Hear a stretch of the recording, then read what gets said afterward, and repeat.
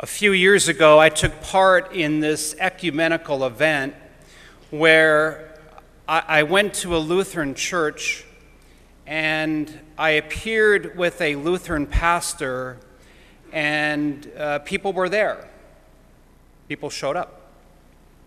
And the Catholics asked the Lutheran pastor questions, and the Lutherans asked me questions. And a Catholic asked the Lutheran pastor, why doesn't the Protestant churches have Mary or promote Mary as a devotion? Our devotion to Mary is what brought us here today.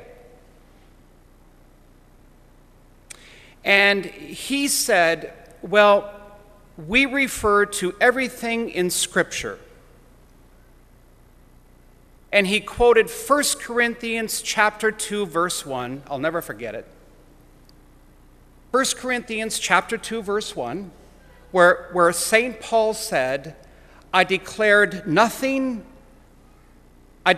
know nothing while I was with you except Christ and Him crucified.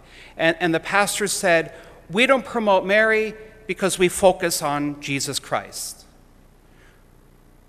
And then, we went into, I really didn't know if I should say anything. And you know how have you ever been in a situation where you really kind of don't know what to say, and then the next day in the shower you think, dang it, that would have been good to say. It happens to me more and more now. It's like, people complain to me, often, and then it's like a few days later, it's like, yeah, maybe this would have helped this situation. In any event, I never forgot that.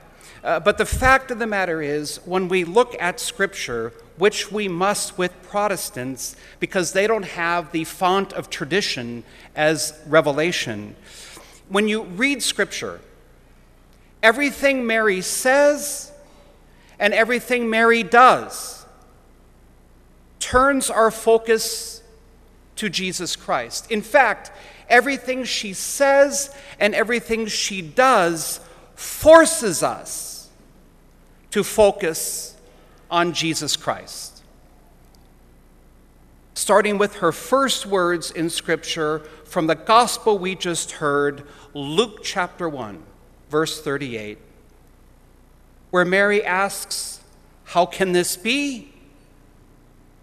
She doesn't understand, like we often don't understand our faith or how it can work out. She asks, how can this be? And then she says, let it be done to me, according to your will. Her first submission to Jesus Christ. And the last thing she said in Scripture, she said a lot in between, and the last thing she said in Scripture at Cana, at the wedding banquet, her last command to us, do whatever He tells you to do. That is what we are to do, again, leading us to our Lord. If you think you don't love Jesus enough, which you don't, none of us do. If you think you don't love Jesus enough, ask Mary to help you love Him more. Because nobody loved Jesus like His mother, like Mary. And she is called full of grace. And she has a role in our lives, and that's what I want you to remember today, the role Mary has in our lives of faith. Salvific history did not begin without her, and salvific history will not be fulfilled without her role. If you ever feel like you cannot wait, ask Mary to help you wait. She was the first to wait for Jesus. She was the first to celebrate Advent. She was the first to look forward to Christmas. If you have a hard time believing, ask Mary to help you believe. She was the first to believe in Jesus Christ. If you need help loving him, ask her. And she wants to do that for you. And she can do that for you because she is Queen of Heaven and the Queen of Angels.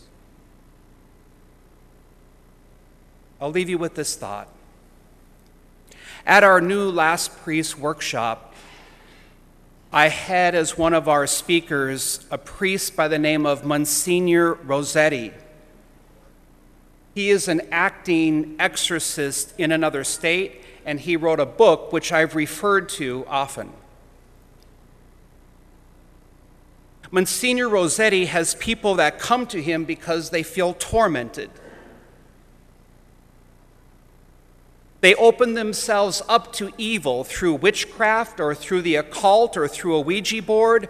They open themselves up to evil by not practicing their faith, by just sinning. Catholics come to him. Non-Catholics come to him. You see, when you open yourself up to evil, it's fun for a while. And then the evil turns into what evil is, and it torments you. Anyway, these people come to him. And he said, next to the name of Jesus, nothing dispels evil more than the name of Mary. Our current form of exorcism in the Catholic Church invokes Mary to dispel evil. And he says, whenever Mary's name is invoked, evil is overcome. Satan and all the demons are no match to Mary because our Lord gave her that role to help us, lead us to him. In fact, he said this, if I can go on a bit more, when he forces the demons to speak to him in an exorcism, they will never say the name of Mary. They call her the woman. As we heard in Revelation, the woman clothed with the sun, whose moon is at her feet. And so, my dear people, if you feel oppressed by evil, if you feel obsessed by darkness, if you feel like you're not loving our Lord, if you feel like you're failing, invoke Mary's name. Say a Hail Mary. Our Lord gave us his mother at the foot of his cross to always refocus our lives on him. Amen.